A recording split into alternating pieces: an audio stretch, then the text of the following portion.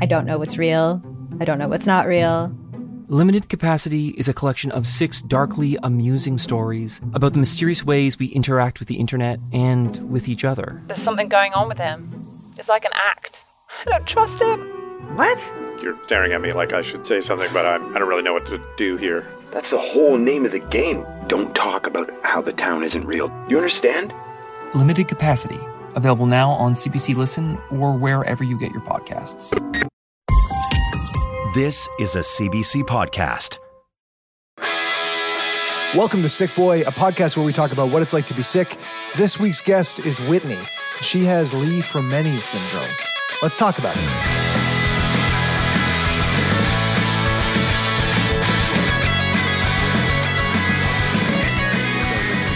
just want to join the clap club. 3, 2, 1. Bingo. I feel like the clap club is a bad thing in other places. I mean, there's only 2 clap clubs, and there's one that you definitely don't want to be a part of. What a great start. I think that is a good place to start. This has nothing to do with the clap. Actually, we are going to be talking about something that the clap is typically surrounds the world of sex and sexuality. And although that is not the road we're going down, we are going down the road of we're going down the boobie road. Boobies are sometimes involved in the world of sex, but today we're talking about boobies from the perspective of breast cancer. But Whitney, there's also something else that we're talking about, and this is the first time I've ever heard this word ever. Please correct my pronunciation. Li-Fraumeni syndrome? That's close. Oh. Close. Can I try again? Sure. Li-Fraumeni syndrome? Warmer. Oh, ooh. Jesus. Okay, you step in. Li-Fraumeni. Live from New York. It's Saturday night. Li-Fraumeni syndrome. Li-Fraumeni syndrome. Okay. Yeah. Now, is Li-Fraumeni syndrome and breast cancer directly related, or are they 2 separate things? And we're going to talk about 2 separate things today. 2 separate things. All right. Well, where should we start, Whitney?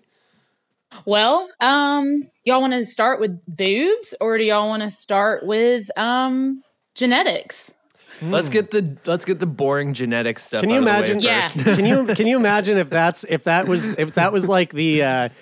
the first word that the first statement that you heard from a perspective, like a potential partner, like, all right, would you like to start with boobs or genetics, or shall we start with genetics? Honestly, I talk about boobs a lot. That's kind of become my job per se. So I really have to clarify, what do you want to talk about? Do you want to talk about my boobs again, or do you want to talk about this? So, we can talk about the boring stuff first. Let's get warmed up before we go straight for the boobs. What are we talking about in terms of genetics? Yeah. So Li-Fraumeni syndrome is a genetic disorder that I found out about after getting diagnosed at age 30 for breast cancer. My medical team was like, why in the world is this 30-year-old woman coming up in here with stage 3 breast cancer? Like, how did she get that? We don't see any markers in her family. We need to do genetic testing. So when I did genetic testing, after I started to do treatment, I just assumed that I had like the BRCA1, BRCA2. Those are kind of like the most popular ones that you can have. But it turns out I have this condition called Li-Fraumeni, which, by the way, I have to literally Google it every other time I write about it, have to spell it, just because it's just so difficult, and it's just it's named after the 2 doctors that found it. So that's why it has that funky name. But Dr. Lee and Dr. Fraumeni? Yeah. Yeah. Okay. No, actually one guy's Dr. Lee space Frau, and the other guy's Dr. Meany. They just decided to like mix it up like that. Split it up a bit different. That'd be totally. Cool. They were quirky. When you say BRCA1 and BRCA2, is that like the common genetic characteristic or a common genetic? I don't know how to say marker for like a breast cancer, or yes. So that's what you thought would come up initially, but then this Li-Fraumeni, I'll never say it right. Li-Fraumeni, yeah. Li-Fraumeni Fraulein. Marker came up instead. Is that what you're saying there? Yeah, correct. Okay. Yeah. So when I found that out, a part of me was a little bit relieved that it wasn't either the BRCA1, BRCA2, because that's all I heard about. All of the posters in the gyno office at the girl doctor, that's all the information that they had was just those two markers. And so I was like, okay, well, I don't want any of those because that's what I see all the time. This Li-Fraumeni thing sounds pretty manageable. Let's do that. Well, come to find out, that's not what I would want. That's not what anyone would want. It's extremely rare genetic disorder. 1 in 5,000 to 1 in 20,000 families are documented to have this. So it's very, very rare. They're, getting more and more cases every year just because people are doing genetic testing as a part of treatment, which is great. Yeah. And it's become so much more prevalent. I mean, as like a consumer product for people to be doing genetic testing. Yeah, I was thinking about that. It's really interesting because I did a genetic testing thing, like just out of curiosity. And when I got you're clicking through to like make the payment and order the test kit and so on, and you get these sort of like disclaimers that come up, and they're like, hey, not to scare you or anything, but like, are you sure you really want to do this? Because you could potentially find out something that might ruin your life. Basically, it's like that's the sentiment of it. Yeah, right? it's like because the Pandora's box question. It's like, are you sure you want to open this? Yeah, and for me, my interest was my mom's adopted, and I have an identical twin brother. So by nature of doing the genetic test, we could just basically get 50% off because we just split it because we only need to test one of our DNA and just be like, hey, it's a shared test now.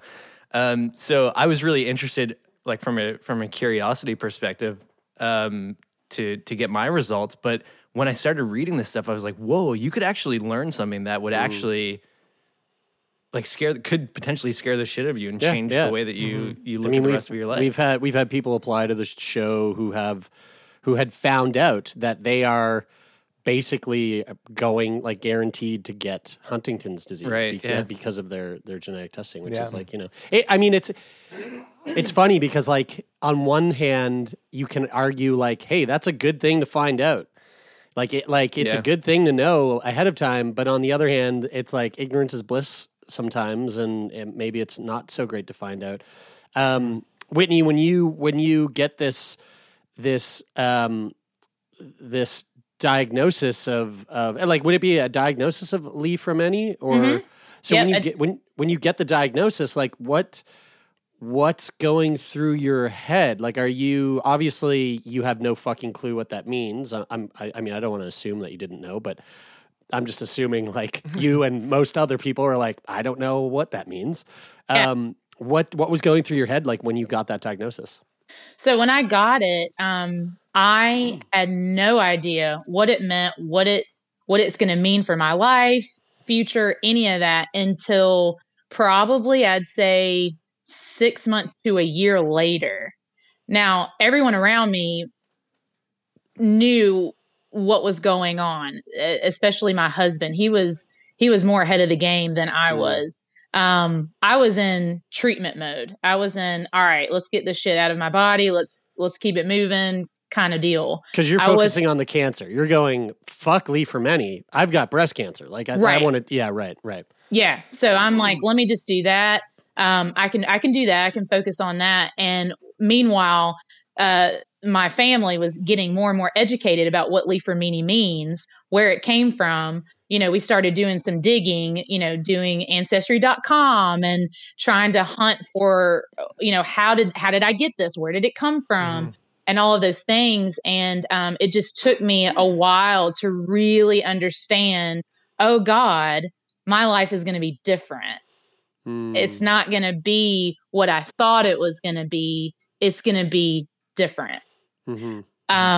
So when I went through that process, that was of course depressing. And like, what am I going to do now? Or what's this going to look like? I married when I found out I had breast cancer. This was 6 weeks after I'd just gotten married. Whoa. Oh God. Wow. So poor dude, he's thinking that, we're going to live happily ever after, which we are. But, at the time you don't expect to hear that your new wife has this issue. And now we have to go through breast cancer. Mm-hmm. Yeah. And just a ton of uncertainty, obviously being brought up immediately. Did you get to go on your honeymoon before or? No. Fuck. Oh no. Listen, so we got married on New Year's Eve of 2016, and we had planned this huge Europe trip to go on that summer. So when literally after I hung up the phone with my doctor, after she told me, "Hey, Miss O'Connor, hate to be the one to tell you this, but you have breast cancer," I hang up and I'm like, shit, I got to tell my family, my new husband, and we're not going to go on our damn honeymoon. That was the third thing that I was so mad because we, had spent all this time planning it and we saved a lot of money over 2 years to go on this trip. So we had to cancel it, but we ended up going on it the following summer. So it was fine. But, so it was just, it was a really big punch in the gut.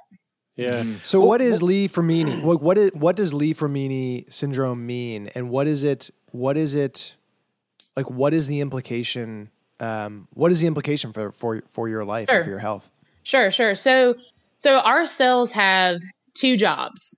The first job of our cells is to be the best cell it can be, right? So our hair cells be hair cells, our skin cells be skin cells, our stomach cells be stomach cells. They're trying to be the best cells that they can. That's their first job. Well, we get new cells every couple of years. So the second job is for these cells to replicate themselves. They have to make copies of themselves. So if you can imagine each cell having its own copy machine and they're making copies, well, sometimes the copy machine goes crazy and it makes poor copies, or maybe there's a jam in the copy machine. I hate that. I know. It's the worst. It's the worst. And so the copy machine is making all these bad copies. Well, your TP53 gene is your copy repairman or woman that comes in and looks at all these bad copies and says, "Ooh, that's a bad cell. That's out of here. That's an abnormal cell. That's out of here." It's like a screening process that the cells go through. Well, my TP53 gene, who I like to call Karen, is a bitch, and she's I explain it to people like she's either drunk or she's out to lunch. She's not doing her job. This. Typical Karen activities, yes. Exactly. She's either drunk or out to lunch, and she's not monitoring the copies that my cells are making. So that causes bad cells to continue to live in my body, and then they make cancer. And so it usually surfaces in soft tissue sarcomas, blood cancers, any cells that are fast growing, and breast cancer, or breast cells rather, are soft tissue sarcomas. So that's how it works. So it sounds like you are, I don't want to get too far ahead of the story here, but it sounds like you're the type of person who, you go through treatment, everything looks good, you come out on the other end, quote unquote, cancer free, and very likely in a short period of time, whatever that period of time may be, you're likely going to be getting cancer again. Correct. So the probability of people who have Li-Fraumeni to get cancer again and again is really high. It's much higher than a normal person. So I was diagnosed in 2017, 6 weeks after I got married, 1 week after I turned 30. And I was already stage 3 when we found out. It already started to go in my lymph nodes. Is that because it's just like Karen's just off fucking off and drinking a bottle of vodka, and it's just replicating so fast that like by the time that you catch it, it's like fuck, it's already staged. Like, is that why? Because the Li-Fraumeni is causing it to replicate so quickly that the cancer is already so bad? It's part of it, and also the type of cancer. So I had HER2 positive. So it all has to do with my hormones too. So there's just it's a multifaceted issue, and the hormones were feeding the cancer, and making it live and replicate, and so there's just all these systems that are just not. They're all drunk. Yeah. So Taylor, were you going to stay on that point? Because I wanted to kind of like rewind a little bit, because it's sounding like Li-Fraumeni has obviously like long-term consequences, and it's sort of like the thing that I think we're going to get to talking to more, but the breast cancer now seems like sort of where things all began, and I'm curious to sort of go back to that time, like shortly after your wedding, when you go to see the doctor. Like, did you do a self-exam and feel a lump, or what was it that sort of, did you have any inclination that you might have something going wrong with your boobs at the time? Well, so I went for my annual in January. So every year, you go for your annual to the girl doctor, and he checks you out. The thing about me is I've always had lumpy boobs. And so it's hard to tell what is what sometimes. And so hold on. What does that mean? Lumpy boobs? I don't think I've boobs. Really? I don't think I've ever heard that. I don't think I have. Do you mean like lumps? Like when you if you self-examined, you feel like thicker tissue or like more firm. I get that. Okay, yeah. I think I have lumpy balls. to be honest, like to be fully honest with you, I actually do. But anyway, that's neither here nor there. We can confirm later. Yeah, we'll confirm later. Sorry. So yeah, I've never heard that before. Lumpy boobs. So you typically like always are kind of like it could be, but I don't know. Yeah. And so there's fibroids that happen that, different cysts that women have. Right. That's why a lot of times you guys, I honestly don't know the statistic on this, but a lot of times partners will find the lumps in their partner's breast because, during intimacy time and all that. Playing around and stuff. Yeah, playing around and they are like, wait, what's that? And hey, you need to go get that checked. So you have to have a baseline, and that's why it's really good to do self breast exams every month so that you can be familiar with your boobies. Right. So I went in, and he was feeling around, and he was like, this kind of feels odd. I'm not sure that the insurance company is going to let you have a mammogram or pay for a mammogram rather, because usually they don't pay for them until you're over 40. Yeah, which is total BS. But and that's because of like the likelihood, like it's way less likely for breast cancer to develop in people under 40. Right. And you don't know that you have Li-Fraumeni at this point because there's been no, right. Okay. Man, I know that the insurance company probably does the math on that stuff and like figures what's the most economical thing for them to do, but it just seems like to me that a mammogram would be cheaper than like finding out that somebody has breast cancer and having to go through all the treatments and everything after that. And I mean, not that it needs to be an economic thing anyway, but like it's hard for us to wrap our heads around. I mean, it's just more challenging for us to perceive anyway because of we have just such different healthcare systems that like our perception of like insurance companies covering stuff is very hard. We haven't said this, but Whitney, you are in Georgia, the beautiful state of Georgia in the United States, and of course the three of us up here in the Great White North of Canada. So yeah. I'm sure there's someone listening going like, what's Taylor talking about? But yeah, if you didn't fucking pick up on Whitney's accent. Sorry, Whitney. So you were saying that the insurance company, the doctor was saying that the insurance company might not cover it. Yeah. He might not cover it, but we're going to try and all that. So I go in, and I don't tell anyone that I have to go in. I don't tell my husband. I don't tell anybody. And so I go in to get a mammogram, and they do the mammogram, and after the mammogram they put me in a different room than when I started, and I was like, what the hell? Why are you putting me in a different room?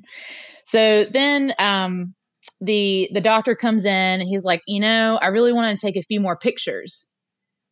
And I'm like, all right, great. So go back in there and get my boobs smashed again and take more pictures. And he comes back in slowly and was like, yeah, we're gonna have to do a biopsy on this because it's just not looking good. So yeah, let's go ahead and set that up. And I'm like, all right, great.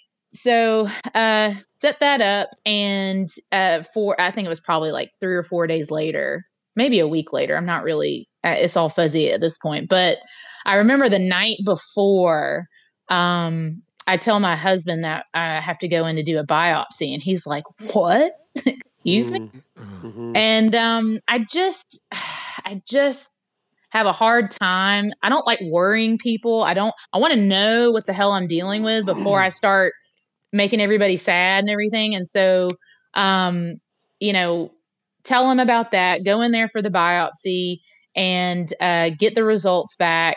And turns out that it was breast cancer. So, Fuck. Yeah. Damn. When you so my mom had bladder cancer, and like I've had this conversation with her a couple times now, but like she doesn't really say much about like follow-up appointments or even the procedures that she was having during that time, and I didn't really ask that much. I say that because I want to take onus for that too, but it's hard because I understand that you don't want to like burden somebody else with the when you don't really know what's going on. But I'm curious if it like weighed on you at that time, like when the doctor said to you, you're gonna have to come back for a biopsy, and it's 4 days or a week or whatever. During that time, are you sort of carrying any weight, knowing that you potentially have to go in for this, and like, did you like? Do you think that your husband could tell that something was off at the time, or was it just sort of something that you thought very pragmatically about and was like, hey, this is the next step, and I'm not going to worry until I find out what's really going on too? Yeah, the latter. Yeah, okay. I did not want to freak out until there was a reason to freak out. And quite honestly, y'all, I just turned 30. I mean, what's the worst that could happen? That's what I was thinking. Like, I'm relatively healthy. I mean, I do the right thing 80% of the time. So I'm like, how in the world, could this happen? But I will say this, another reason why I didn't want to inform everybody just yet is we had lost my dad 2 years prior to a glioblastoma. And so we took care of him, and we did the whole, we did clinical trials. And if you guys don't know anything about glioblastomas, I mean, you're automatically in stage 4. You're automatically they hand you a hospice pamphlet when you're walking out the door. Right. And so, for a year and a half, we were trying to, care for him and do things with him and go on trips and things like that. And then when he passed away in 2015, that was just a really big, eye-opening experience for all of us because he died at 56. And that was very, very unexpected. And so here comes 2 years later, and I'm getting all this stuff done. And when it turns out cancer, like, honestly, I had so much anxiety about telling them. Yeah. Yeah. So much telling them, hey, guess what, guys? We have to do this whole cancer thing all over again. And now it's my turn. And it was just like, we just got done with this shit. Like, just got done. So that was another layer of why I kind of kept that information to myself. I always, and I feel like that provides a lot of context to the situation because it's funny. We have these conversations on this podcast all the time with people who are diagnosed with different illnesses and diseases, and like that way that people interact with family members around that is such an interesting piece to me, because I've lived it personally in my life with my mom and with talking to Jared about the challenges that he's been through with his cystic fibrosis, and so it's like every situation is so unique, and people are comfortable sharing certain things in certain situations and not in others, and so like I think that's the thing that I've taken away from all of these conversations so much is that like you have to respect the unique situation because it's different for everybody, and there's like no right way to do it. It's just whatever makes the most sense to you at the time. And I think that's you're just doing the best that you can. Mm-hmm. Yeah. So you go through breast cancer, and I know that this is breast cancer number 1. Mm-hmm. What's the treatment process? What is the, how do you get to the point of finding out that like, hey, we've beat this with quotation marks behind that? Sure. Yeah. After 6 rounds of chemotherapy, and a double mastectomy, I did not do radiation. The reason why I didn't do radiation is because people with Li-Fraumeni, it's not advised for them to do traditional radiation, because of damaging the cells around the thing that it's attacking. Because Karen can't fix them. Karen can't fix it. Fuck. And so I don't do radiation. I don't do that common third step that everyone does. So go through that process, then have to do targeted hormone therapy infusions every 3 weeks for a year. I then followed that up by a new drug that came out called Neuralinks, that makes you poop every day. Had to take those 6 pills every day. It's in the chemo drug family, but it's not so strong that you have to go into the hospital to receive it. Mm-hmm.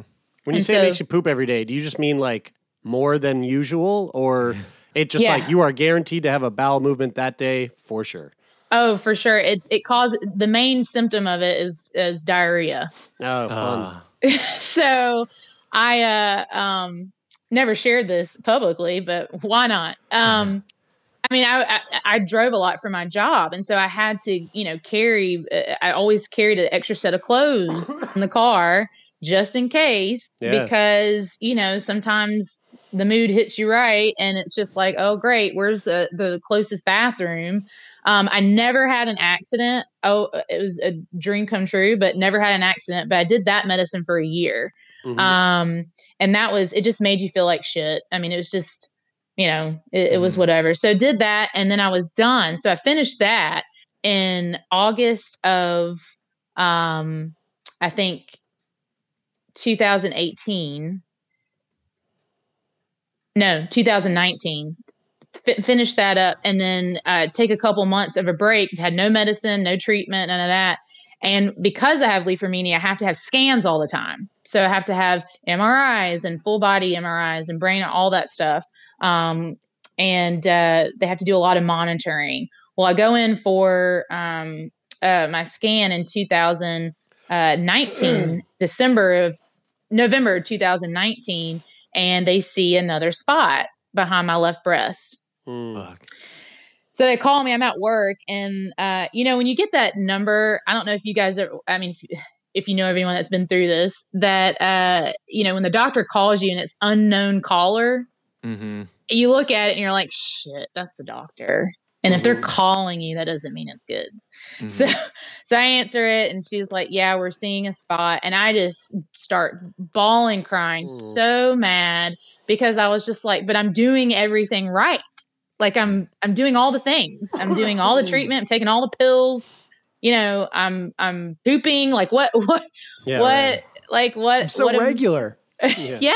So, why? When they say that they see a spot behind the left breast, did you have the double mastectomy at that point? And where would that be then? It's definitely it's behind and in the tissue that was left over. Okay. So it was behind the implant that they put in. Okay. Yeah. And so we're like, wow, okay, great. We go in and they're like, yep, we're going to have to, I don't think that you need to do chemotherapy. I think that my doctor said at the time, I think that we can just do surgery and maybe some radiation, just a little bit, and keep it moving. Well, because I got cancer again in such a short period of time, and this is such a rare condition, my husband was very adamant about getting a second opinion. And we went to Sloan Memorial Kettering in New York, which is top cancer centers, along with the Mayo Clinic and MD Anderson and all those cats. So we go to visit them, and they give us a completely different treatment plan. They're like, nope, you got to do chemo again. We're recommending that you do chemo again, surgery, and what's called proton therapy, which is like a targeted radiation pretty much. So it doesn't do as much damage around the area as traditional radiation would. So go to New York. Well, then we decided that we're going to work with you, right? So I do chemo here in Augusta and do my surgery in Augusta, and then COVID hit. Oh yeah. Oh, so this is like this is kind of earlier current this year. Yeah. Yeah. Wow. Yeah. Fuck. Then COVID hits, and it just takes over New York. And so we're like, well, what are we going to do? Like because there's only so many centers that have the proton beam therapy system in it. Like it's a newer thing. And so there's only so many places that have it. And so we're scrambling like, all right, well, where is a place that's not infested with COVID-19 that we can go to? And Halifax, Nova Scotia. Yes. Not anymore. That's not the answer, right? Not anymore, but Okay. No. We Maybe don't next time. We don't have proton beams here, you guys. Yeah. I don't even know what a proton is, man. We have just the continuum transfunctioners that are, but not A proton's proton beam is the capacitor. laser. Yeah. Yep. And so, well, we ended So up going to smart, Brian. Rochester, the Mayo Clinic in Rochester. Fox Rochester. That was Rochester the, Fox. That was the Fox channel that we got as up here. kids. Yeah. We got Rochester's When Fox you, yeah, channel. And that's why we all say it Rochester, even Yeah. when we can't say it because we when learned we it that would way turn as on kids. when we would turn on Fox to watch Simpsons, Yeah. it would like go to commercial and they're like, up next on Fox Rochester. Yeah, dude. Local Rochester news. And I never knew where Rochester was for years. And we're like, years. why are we getting this TV Fox. station? Where's Fox. Rochester? Yeah. Oh God, that's So hilarious. there's our That's a connection throwback. to Rochester. That's a throwback right there. Well, now I'm going to say it that way for the rest of my life. You're welcome. Oh yeah. So we ended up going there and we stayed there this summer for 7 weeks. And on July 10th, I was announced cancer free, and came back and still doing targeted hormone therapy, still taking different medicines that I need to take. But for the most part, right now we're maintaining. And that's where you are right now. That's pretty, it's funny because like I didn't have a timeline. And so when we were talking about this, I was thinking like, this is all very much kind of in the past, but I mean, you look like 28. So like it fucking makes sense. Yeah, no problem. But it makes sense. It makes sense. It's like, I get it. I guess so, well, okay. Two things. The first thing is, considering all this is like current, I think this is a really good place to drop our question from Melanie, one of our longtime OG patrons who's been with us from like the day one. Can I just say, while we're bringing up Mel on the podcast, I had the pleasure of. I'm Whitney, so jealous. Long story, but when I was driving home from a canoe training camp from Florida, I was driving through the States, and Mel has been a longtime patron, as Jeremy mentioned, and so I was going through Salem, Massachusetts, and that's where Mel lives, and She's a witch.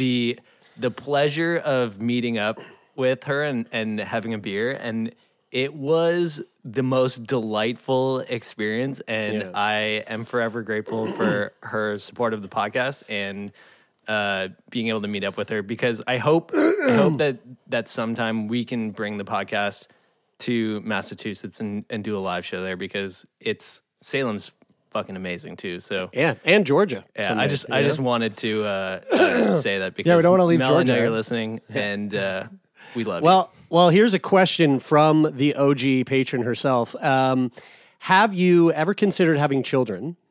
And what are your thoughts on pre-implementation genetic diagnosis, if so? So yes, I have always wanted to be a mom. I always wanted to have tons of kids and do that whole song and dance. However, over the past couple of years, that has changed. And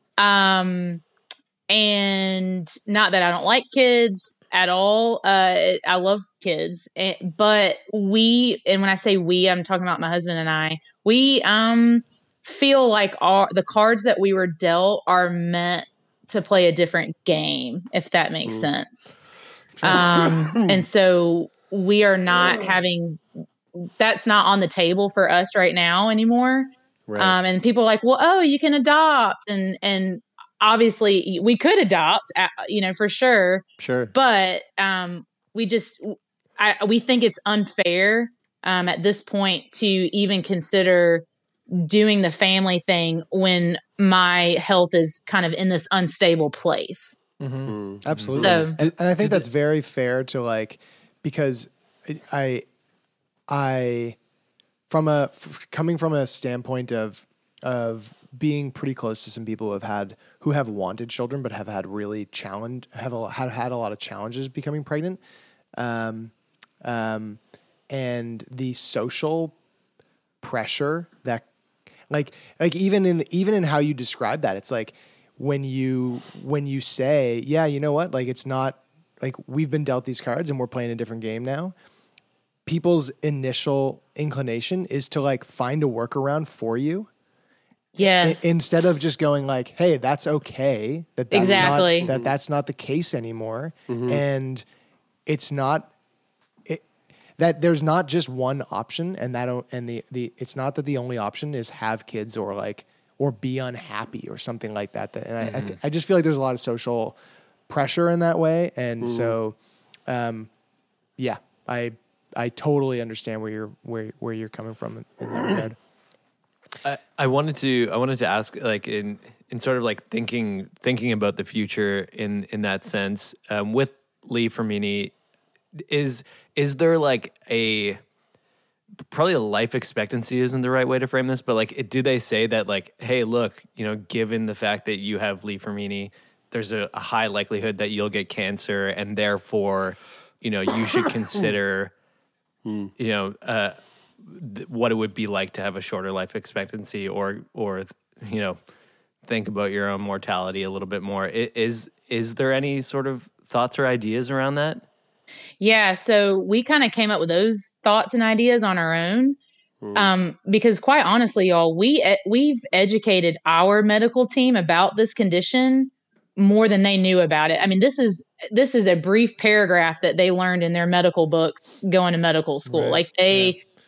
They're like, yeah, I think I heard about that. And so they've had to teach themselves more about this. Mm-hmm. Even when we went to Sloan Kettering in the Mayo Clinic, they were still, those were the top doctors, in the country and some in the world. And they were learning. They're like, I've only had 1 or 2 patients that have had this issue. So we've had, it's conversations like that are tough when it comes to treatment ideas. My husband and I have had to have some really, really serious, hey, which shark are we going to attack that's closest to the boat now?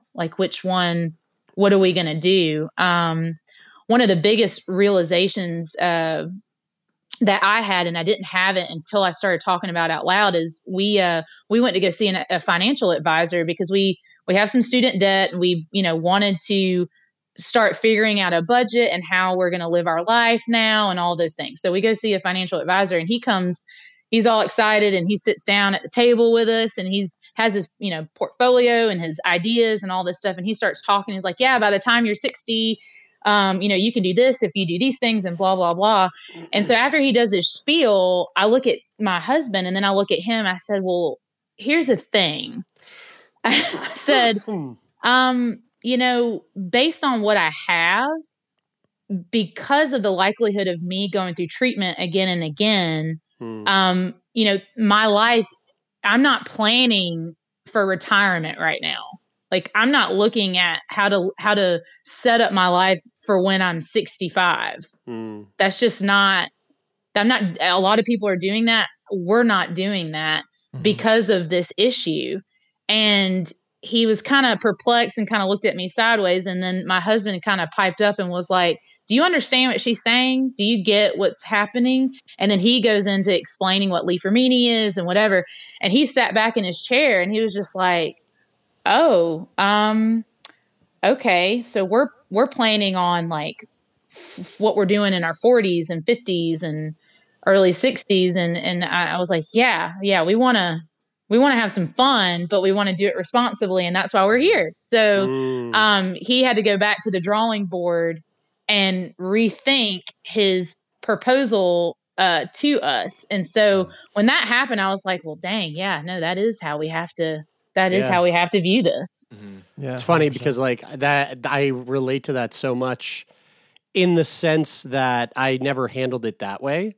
But like, so like to me, it's like, and not to make this about me, but like just to, it's odd to hear. You're the first person I've heard who's described trying to think about and approach your financial security and financial future in a responsible manner, but also in a way that is taking into consideration the fact that you might not live as long as you had anticipated.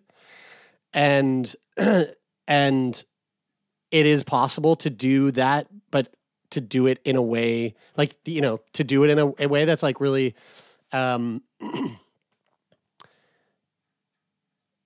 to approach it in a way where it makes sense and where it feels responsible, but also ensuring that you make the most out of the time you have. Whereas like in my case, I've always been like, retirement fund? What retirement fund? I'll never live long enough. And now, now I'm like 32 and I'm going, oh, fuck, there's this new miracle drug. And if I get that drug, which I want, obviously, but also if I get it, I'm not going to be doing too good in my 50s. Like, what the fuck, man? I wasn't planning on this, So it's like, there are ways to do this like smartly. Also, this is something that from a financial perspective, not just people who like may or may not live shorter lives, but everybody. I mean, when you carry debt as an individual, that debt oftentimes it doesn't just carries over. Yeah, it doesn't go away. It goes to somebody, and somebody becomes responsible for that. So it's interesting because I was thinking about the banker in that situation and like how, we all have these jobs where we sort of like live our lives sort of ignorantly bliss to the fact that other people are dealing with these like really fucking massive challenges. And like, just to go in there and assume like, all right, here, just another client, like aiming to fucking put some money away for 30 years from now.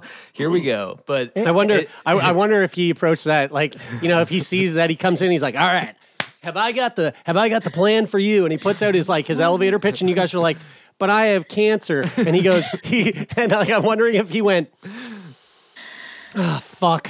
Now I can't phone it in anymore. Or if he was like, or if he's that kind of worker where he's like, oh, amazing, a beautiful opportunity to like dig deeper into the job that I truly love to do. I hope it's that one. That would be wonderful. It would be. But it is crazy how like it could affect like it affects everybody in the work that you do, whether you think that like you have to deal with these things like this or not. So anyway, I just wanted to make that point.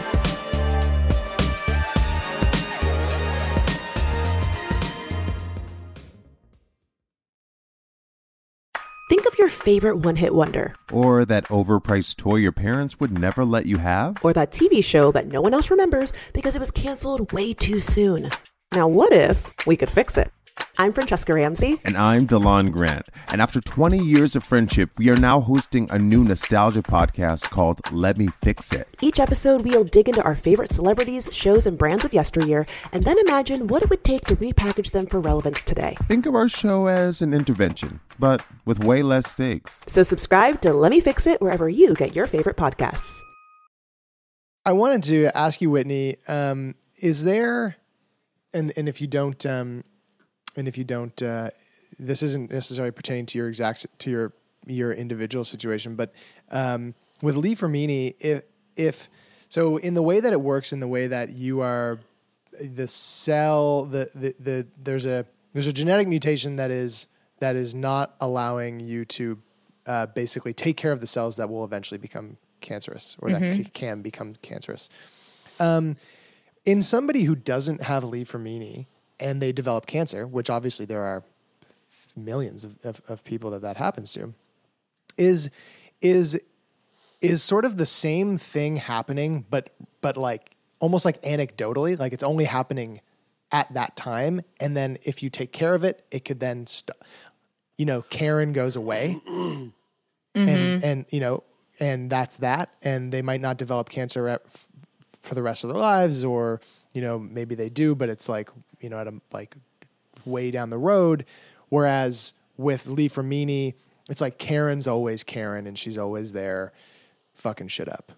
Yeah. So Karen doesn't show up probably for you until much later when you're, and then Karen gets old, and she's not, able to repair your copy machine in your cells, and your copy machine gets old. And so, and then when you're copying these cells over and over and over, then it's easier for abnormal cells to just do their thing. And so that's why, honestly, I thought that cancer was only prevalent in old people. Like, I've never met anyone my age that had breast cancer. I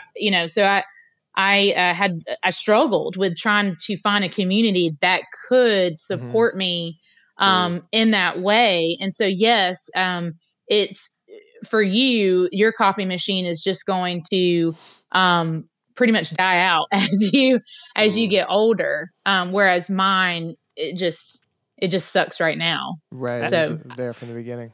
I want to jump on something you said there, which was like that you were shocked that you thought that cancer was just for old people, and that you've never really met anyone your age who's been in the same scenario as you. And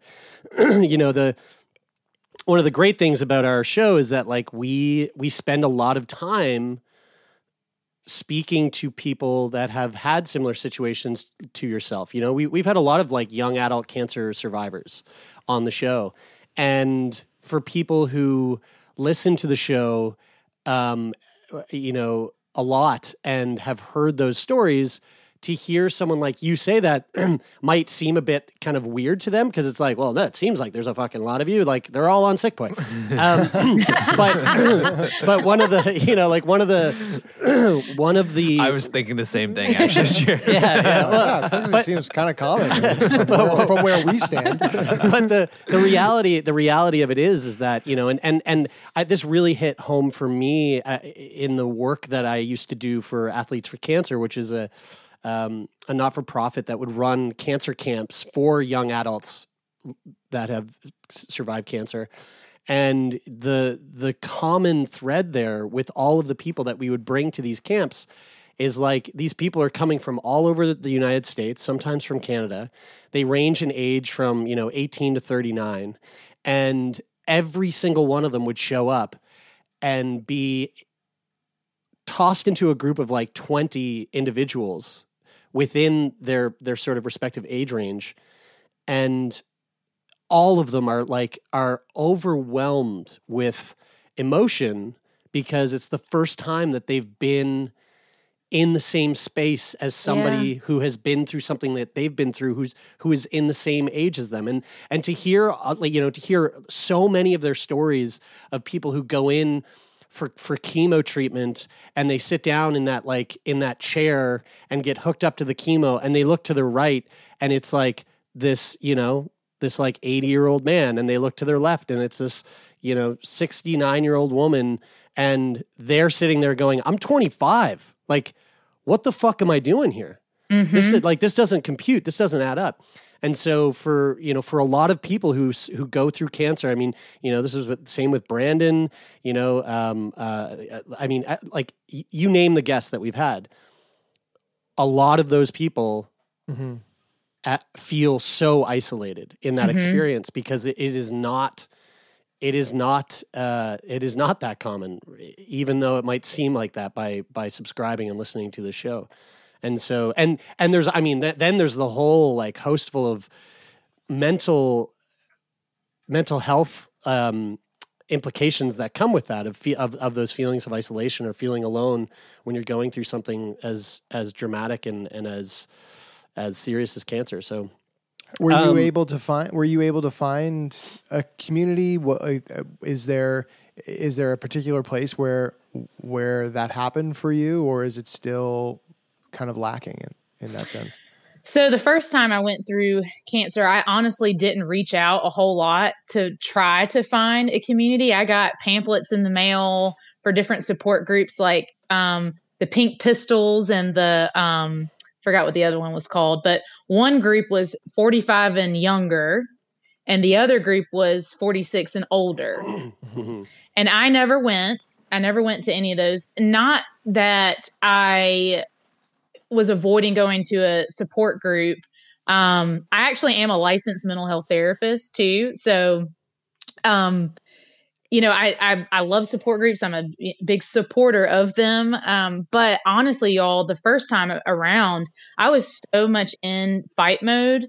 And I was in like, all right, we got to get this done. I got to survive this so that I can move on with my life, so that I can be a newlywed, so that my family doesn't have to worry about this crap anymore. Let's just keep it moving, keep it moving. And I had so much support from my family, from my husband's family, from my friends. So in a sense, I had the support that I needed as far as emotional support.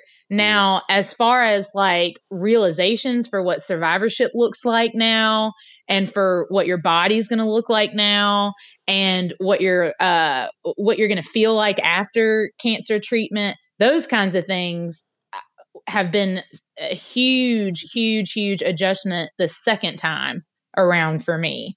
My mental health was definitely tested the second time more than the first time. Just because of me adapting, my body looking different, me, wondering why this has happened again, feeling different hormones all over the place, feeling crazy when you're not crazy, and so it's just been the survivorship part has been interesting. And, the community part is growing, through my business that I started, the Boobie Queen company, which I know we'll talk about when we start talking about boobs. Well, we've talked about boobs, but like boobs. But anyway, so, figuring out that community and reaching out to people online and really learning about young breast cancer and talking to other women that are going through the same thing has just been so amazing and helpful. And that's why, podcasts like this are so important, because you're providing education, but you're also providing a layer of support and making people feel like they're not alone. And it's just so important. And I know that you guys, talk and interview people all the time. And so again, for you, it's, you think that the support's already there, but it's not as much as we think it is. So you just touched on it there, but in everything that we've been sent from Lauren, who works tirelessly in the background to set up our interviews, your name in everything that's been sent to us, the call sheet, all that stuff is just Whitney the Boobie Queen, and which I'm pretty sure we're just going to title this episode Whitney the Boobie Queen. Tell us what is Boobie Queen and how did it originate? Yeah, well, so funny story about that is I've actually been nicknamed the Boobie Queen since I was about 14 years old. Wow, cool. So I hit puberty before everybody else. I had ginormous knockers before. I mean, in middle school, I was the girl wearing double sports bras, having to get like custom made dresses because my boobs were so big. And so, none of my friends had that issue, but I did. And one day or one weekend, we were on a girls' trip. I was 14. We were on a girls' trip. We went to the beach and we were all getting ready to go to dinner and had my clothes laid out on the bed. And one of my girlfriends walks by and she picks up my bra and she goes, "Oh my God, Whitney, do you have to wear this?" And I was like, yeah, welcome to my world. She's like, "Oh my God, you're like the queen of boobs."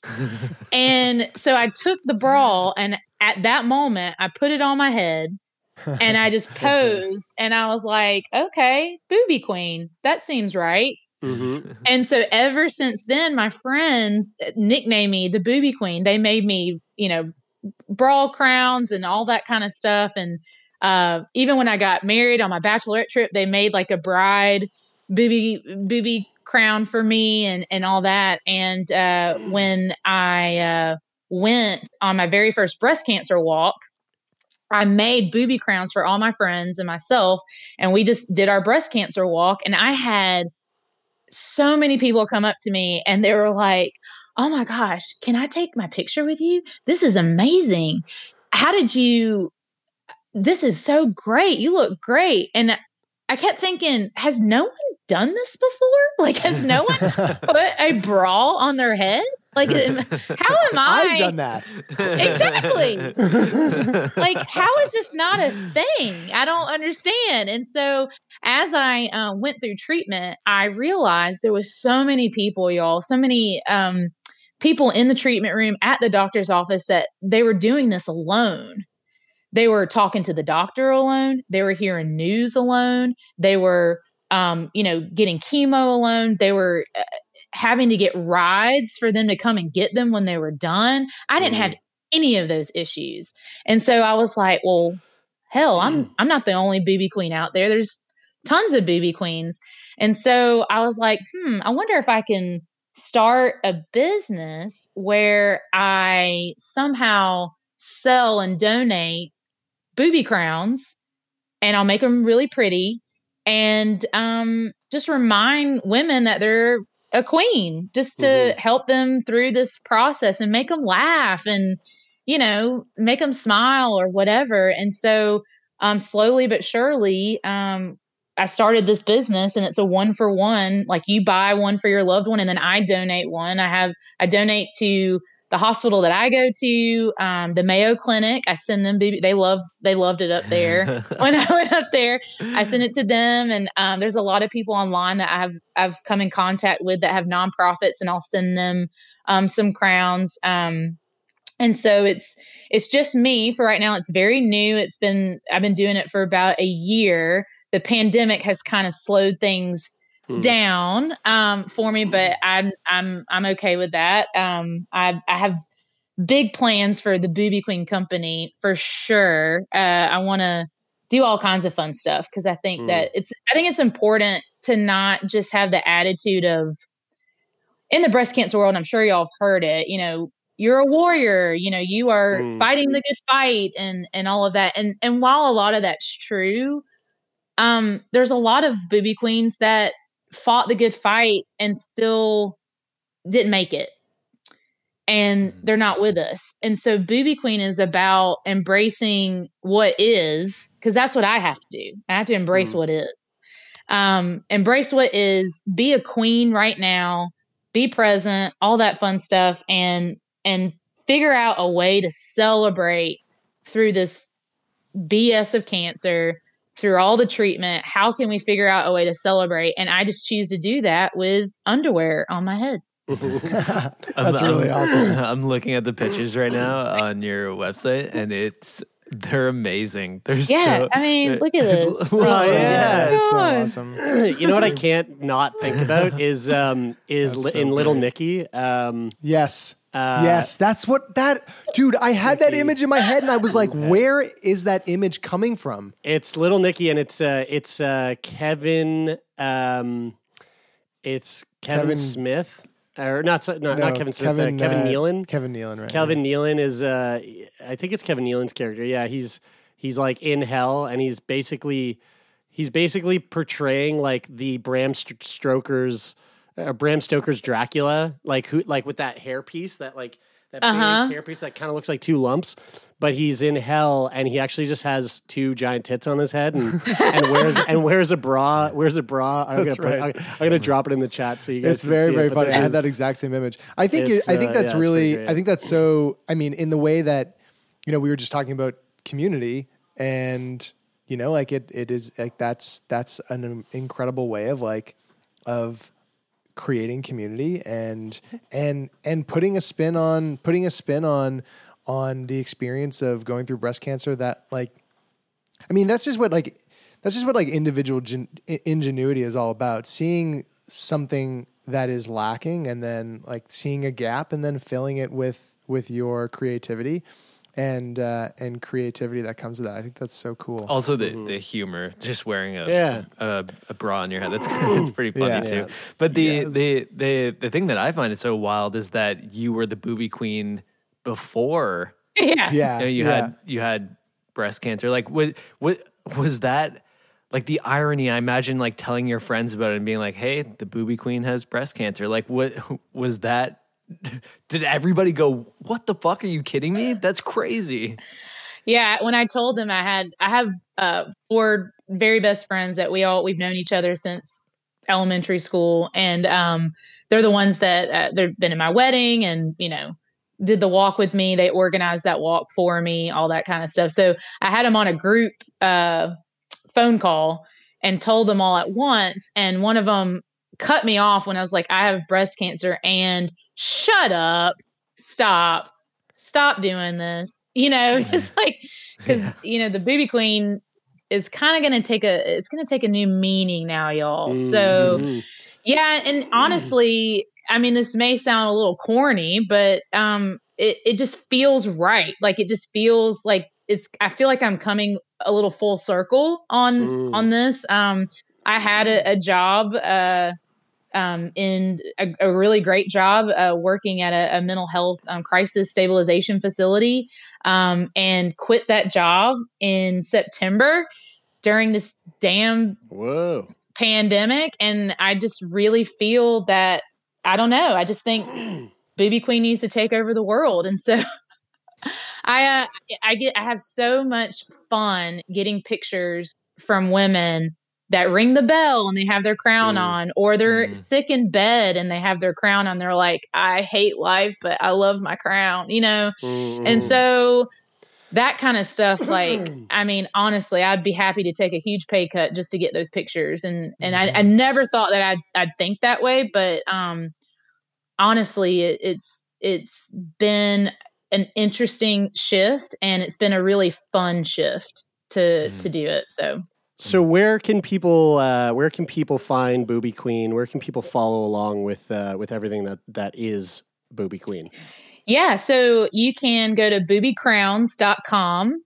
That's my website that I have the crown shop on there that you can order a Boobie crown. You can follow me on Instagram, Boobie Queen Chronicles. And on Facebook, if you just go to the Boobie Queen Company, you can check out the Facebook page. And follow all my shenanigans. That's awesome. And if you're near a computer or have your phone that accesses the internet, come on, guys, everybody does right now. You're probably listening to this podcast on that device right now. You should definitely go to boobiecrowns.com and check out some of the pictures of these crowns because they are incredible. Thanks, man. Whitney, before we wrap, I want to ask you a question, a 2-part question that we ask a lot of our guests. Sure. The first part is, out of everything you've gone through, what would you say is the biggest thing that Li-Fraumeni and breast cancer has taken away from you? Ooh, taken away from me.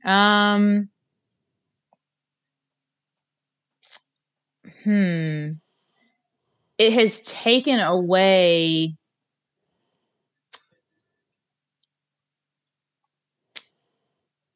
It's taken away the traditional life that I thought that I was gonna have. Honestly, after getting married, I thought, okay, well, we're gonna do this, and we're gonna have some kids, and then we're gonna do this, and I'm gonna have a good job, and we're gonna do this, this, and this. And that's kind of what I grew up thinking that was what my life was gonna look like.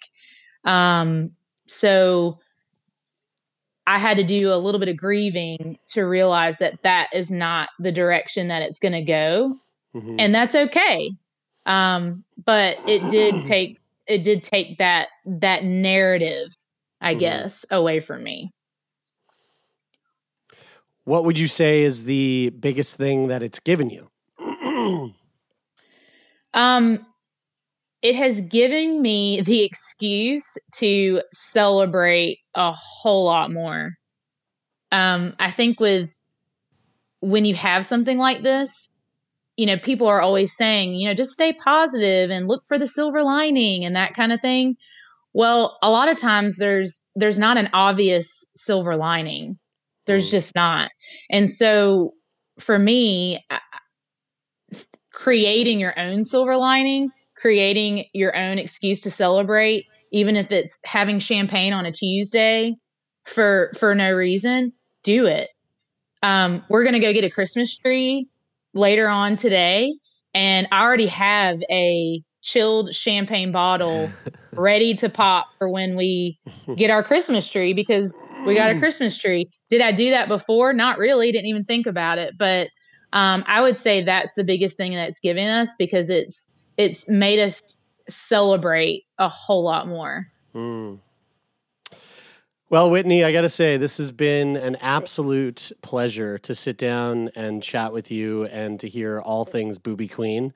And again, folks, take a moment out of your day today to go check out Boobie Queen online. You will not regret it. Whitney, thank you so much. This has been really, really fun. Mm-hmm. Yeah, thank y'all. I appreciate what you do, and I appreciate the education that you provide. It's really, really important, and I didn't realize how important it was until it happened to me. And so thank you for just being support and making people laugh. God. Hey, right back at you. Right back at you. Just saying. Thank you so much, Whitney. Thanks, Whitney. Thanks, Whitney. Yep, appreciate it.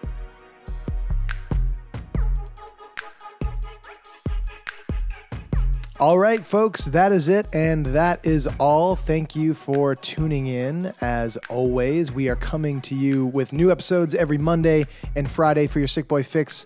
And you can find us wherever you get your podcasts. But if you can't get enough, why not follow us over on Instagram or on Twitter at Sick Boy Podcast? And why am I doing this all alone? Where did Brian and Jeremy go? That's okay. I mean, I'm obviously your favorite anyway, so you're welcome. If you have any questions, comments, or you'd like us to read anything on the show, like a cool story that you have for us, or if you want to apply, go to sickboypodcast.com/contact. That's if you want to apply to be on the show. And for those stories, you can send them to us directly at letters@sickboypodcast.com. Sick Boy is co-produced by Jeremy Saunders, Lauren Sankey, myself, Taylor McGilvery, and the lovely and affable Brian Stever. Our social media is run by the incredible Lauren Sankey, is managed by Jeff Lonis, the one and only, and sound design done by none other than Donovan, the CPAP Morgan. Music is brought to you by both Rich O'Coin and Take Part. We love you, giving us our jams every week. Thank you, everybody, for listening once again, and we'll see you next time.